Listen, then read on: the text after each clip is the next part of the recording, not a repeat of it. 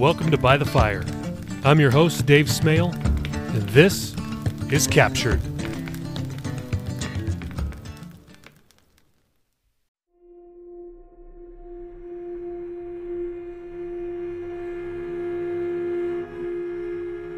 Chapter 18. The Encampment. The gunman kept them under the sheets for the remainder of the ride. The vehicle made several stops for gas and what Raoul assumed were border crossings, times when he heard the driver speak to someone outside the vehicle in Arabic. After being under the odorous sheet for many hours, Raoul relaxed a bit and even dozed off a few times. He realized their abductors would not go to all this trouble just to shoot them while they were covered by sheets. At last the vehicle made its final stop. The gunman pulled off Jeffy's sheet and pointed the gun directly in his face. Jeffy's eyes delayed in adjusting to the bright sun which seemed inconsiderate of the vehicle's tinted windows. His eyes widened as they focused on the barrel only 6 inches in front of his face. The gunman yelled something in Raoul's direction. Raoul's sheet didn't move. He didn't know the gunman was speaking to him. The driver exited the vehicle, opened the hatch, and yanked the sheet off Raoul. Raoul's eyes adjusted to the evening sun which still blazed, being amplified by the nearly white sand dunes all around them. He shut his eyes tight and put his hands up as the driver barked orders at him in Arabic. The gunman exited the vehicle, opened Jeffy's door, and motioned for him to get out. The driver, unarmed, motioned for Raoul to exit and to stand next to Jeffy. The 2 sailors complied. Shouts came from somewhere amidst the dunes. Seconds later, a group of 3 men came sprinting toward them, bearing semi-automatic weapons. They joined the gunman and, after they had exchanged a few words, one of them pointed at the sailors, then toward the dunes. The gunman pushed Raoul forward with the barrel of his AK. The driver shoved Jeffy. They were escorted into a makeshift prison camp / terrorist training facility, then bound hand to foot with their hands behind their backs. Raoul swept his eyes over the place. A few dilapidated wood huts, a couple of tents which looked more like blankets draped over vertical boards, and one of the terrorists yelled something at them in Arabic and motioned toward the ground. Raoul and Jeffy looked at each other with uncertainty. The man yelled at them again, motioning at the sand. The sailors stalled. "I think they want us to sit," Jeffy began. Raoul cringed, somehow knowing what was about to happen. "Ikhrasa!" "Silence!" screamed the man standing closest to Jeffy. A rifle shoulder stock slammed into Jeffy's temple. His glasses went flying. A moment later he folded to the ground. As if awaiting such a cue, the rest of the men joined in, beating their new prisoner mercilessly. Raoul braced, certain what was coming. It felt like a baseball bat across his upper back. The gunman simultaneously rammed the stock of his rifle into Raoul's stomach. A kick to the back of his right leg caused him to buckle. Raoul twisted sideways as he hit the ground, elbow first onto the powdery sand. Then came the boots, striking his torso and back, a feeling he was all too familiar with, the only difference now being that he couldn't raise his arms to block should they kick him in the face. One of the men moved into position to do just that. Before he closed his eyes in a feeble attempt to brace for impact, he saw Jeffy crying. Raoul briefly recalled having the same reaction the first time he'd taken a beating like this. He was 14, being jumped into his gang. Raoul shut his eyes as the person behind him alternatively kicked and stomped him. The man in front of him raised his boot to stomp on Raoul's head rather than kick him in the face. A yell sounded throughout the camp. The beating stopped abruptly. Raoul chanced opening his eyes. A new man approached, one he hadn't seen yet. Jeffy was still crying. A small puddle of blood had formed under his head, and sand was caked on an open head wound. The 5 men loomed over them like lions standing over carcasses. They all stared at the man who'd apparently stopped the beating. Raoul tried looking around, hoping to get a clue of where they were and possibly look for some means of escape. All he saw in every direction besides the tents and huts was sand. The new man on the scene was stocky, He stepped toward the group, spoke something sharp in Arabic, then turned and walked away. The henchman grumbled, then hoisted the 2 prisoners by the arms, dragging them across the sand. They came to a short rectangular cage past the wood huts. It looked as though it had been made for a circus animal, maybe a tiger or a bear. The cab driver opened the cage. The 2 men dragging Jeffy tossed him in with full force. Jeffy's back, legs, and arms all hit the back of the cage. Raoul was thrown in like manner. His shoulder struck the cage latch before he landed on Jeffy. The cage door was shut and locked. The terrorists laughed, spat on them, and walked away. Raoul rolled off Jeffy as best he could. The space was incredibly small, and they both had bound hands and feet. From the inside, Raoul decided the cage couldn't be big enough for a tiger or a bear. It was maybe 4 feet in height, 6 feet in length, and 3 feet deep. The bars were covered in rust, and the floor was rotted, splintered wood planks. Raoul saw the last terrorist disappear behind a hut and turned to look at his friend. Jeffy had blood and sand plastered to the left side of his head. Both of them had welts forming on their arms which would become bruises soon enough. "You okay?" Raoul whispered. "Yeah, I think so," Jeffy said, his voice weak. "Okay, listen, I don't know what's going down here, but just trust God, okay?" Jeffy said nothing. "It's gonna be all right." Raoul stopped as 2 henchmen appeared from behind the hut, one carrying a duffel. Raoul and Jeffy sat still and quiet, as if it would help them, or at least prevent another beating. One of the men put on leather gloves, opened the cage, and reached in. Grabbing Jeffy by the makeshift ankle shackles, he yanked him out of the cage. The other terrorists shut the cage door. They stood Jeffy on his feet. One man withdrew a machete and sliced Jeffy's shirt and pants, then ripped them off. Within seconds, Jeffy was stripped down to his underwear. The other terrorists reached into the duffel, took out an orange garment, and tossed it at Jeffy. The garment whacked his chest, then fell to the sand. He motioned for Jeffy to put it on. The other terrorist said something to his colleague and rolled his eyes. Jeffy's hands were untied, allowing him to put the garment on, which ended up being like a long tunic or a robe. They rebound him and forced him back into the cage. They repeated the process for Raoul, except for the confusion with untying him. From that misstep, Raoul realized they were not dealing with professionals. This may have been their first abduction. Several hours into their confinement, the sun descended and the sandy desert winds invaded the cramped space. One of their captors walked by the cage and tossed in a half-drunk bottle of water. Raoul and Jeffy were extremely hungry and thirsty, having neither ate nor drank anything since they'd left the ship yesterday. They worked together to open the bottle with hands tied behind their backs. It took nearly 10 minutes of careful coordination. Finally, they were able to share equal amounts. Placing the bottle in the middle of the cage with the cap off, each of them would take turns bending down, clenching the bottleneck in his teeth and tilting it upward, being careful not to choke. "By now they gotta know we're missing," whispered Jeffy. "Yeah, they're probably calling us UA though," said Raoul. UA was the Navy term meaning unauthorized absence. "Probably," Jeffy agreed. "I wish we were just UA," Jeffy said, his eyes moistening. "You think we'll ever get out of here?" "I hope so," Raoul replied. "I think God's got it all under control." Jeffy looked disturbed. "Under control? You serious, bro?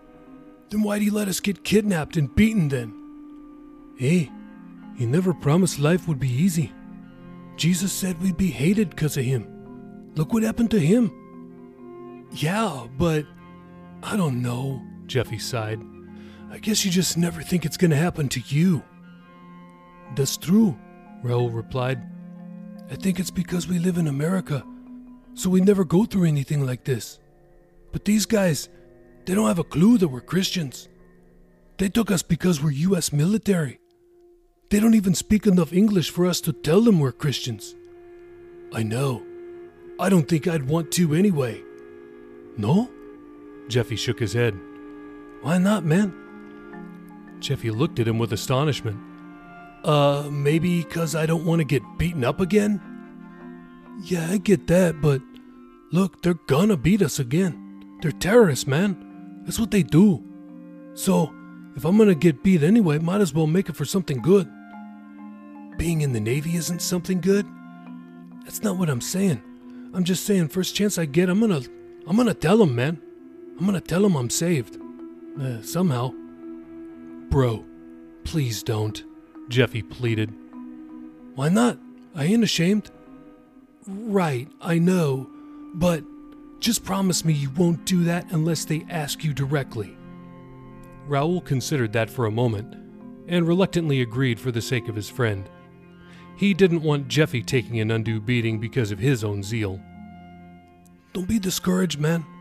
We're in this together, and I'm telling you, God is with us, Raoul said, managing a smile. Plus, we're supposed to resist and try to escape. I'm sure you got that training like I did, right? Jeffy gave a half-hearted nod. Escape. Right. Then where would we go? We're in the middle of a desert. For all we know, there's nothing but sand dunes for hundreds of miles. I guess that's a chance we'll have to take. We can die trying to escape, or die here. What makes you think we'll die here? Jeffy asked. Don't they need us alive? Probably. At least for a while. And then what? Who knows? Maybe they want to trade us for their prisoners or get a bunch of money for us, or maybe... Raoul paused. He didn't want to speak what came to his mind next. Maybe what? Jeffy asked. I don't know. I'm exhausted though. Think you can sleep? Probably not, Jeffy said. There's not enough room for both of us to lay down in here. But you go ahead.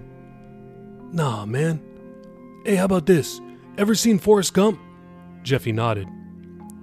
We can do what Forrest and Bubba did in the jungle, remember? They sat with their backs against each other and fell asleep. You want to try? I guess, said Jeffy. It was more difficult than he'd imagined, but they eventually got into position. As they lay against each other, Raoul quietly prayed for his friend and for an opportunity to escape. Within minutes, he was snoring. Raoul awoke when he heard a shuffling noise. When his eyes adjusted, the sun was only a sliver atop a distant dune. You awake? Jeffy asked.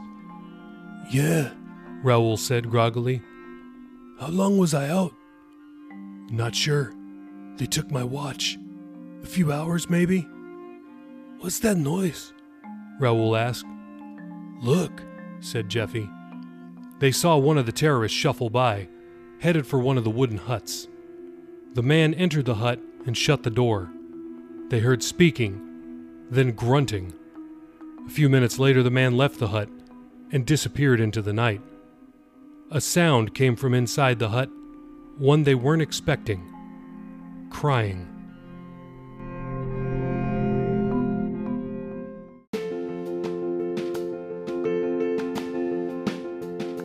Well, I'm so excited to tell you about our new sponsor for this podcast. Over the past few months, people have been asking me, who designed the cover for my free novella, Safe House, which is available on my website when you sign up for my newsletter? And the answer is Fiverr.com. So if you don't know what Fiverr is, it's an online marketplace for freelance services. They provide a platform for freelancers to offer services to customers all over the world for small one-off jobs or gigs. And the spectrum is so wide-ranging what these amazing freelancers provide. Graphic designs, artists, voiceovers, writing and translation. I've used Fiverr for several things. The reason it's called Fiverr is because many of these services start at $5. So the person I found on Fiverr who did my ebook cover for Safe House, they're called Pro ebook covers, and I said, okay, but how many reviews do they have? 5-star reviews.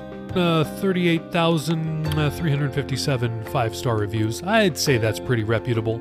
And her services started at only $10. She has a few different levels of services, but nothing over $40. So think about that. A professional book cover, $40 at the max. It doesn't stop there. Fiverr has all kinds of freelancers. So if you go to the link in the description in the show notes, and it'll take you right to the person that I was referring to on Fiverr. Now, you may not need an ebook cover, but maybe you need a different freelance service. Music, video, writing, digital marketing, graphic design, programming. So follow the link, go to Fiverr right now, and if you purchase something, you're not just helping that freelancer, you're also helping this podcast, and by extension, you're helping to rescue people through Operation Underground Railroad, and distribute Bibles, and give support to the persecuted church through Voice of the Martyrs, and help to spread the gospel and world evangelism through CFM Ministries. Fiverr.com. Matter of fact, maybe I should change this podcast to By the Fiverr.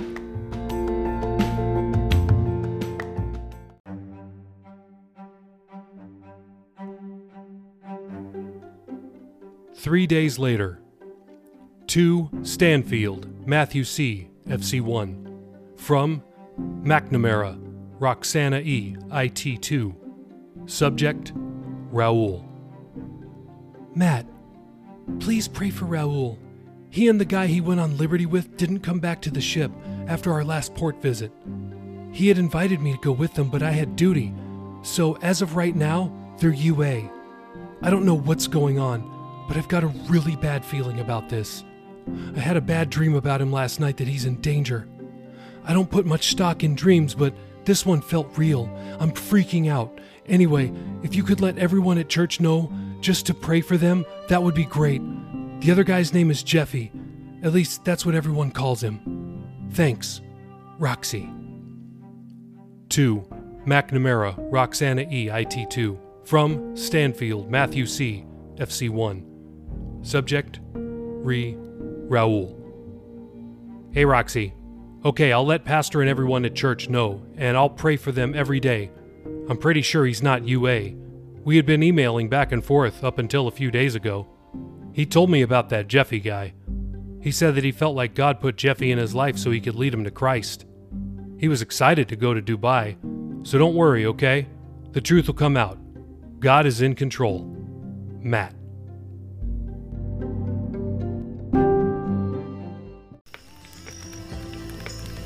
You've been listening to By the Fire, and I really hope you enjoyed what you heard. Why don't you let me know, one way or the other? Leave me a review on Apple or on Podchaser. Or you can send me an email, info@davesmail.com. Also, if you go to my website and sign up for my newsletter, you'll get a free novella, Safe House. I'll be back next week with another chapter of Captured. So until then, thanks again and God bless.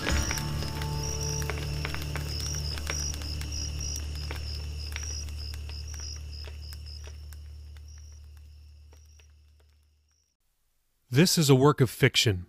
Names, characters, businesses, places, events, and incidents are either the products of the author's imagination or used in a fictitious manner.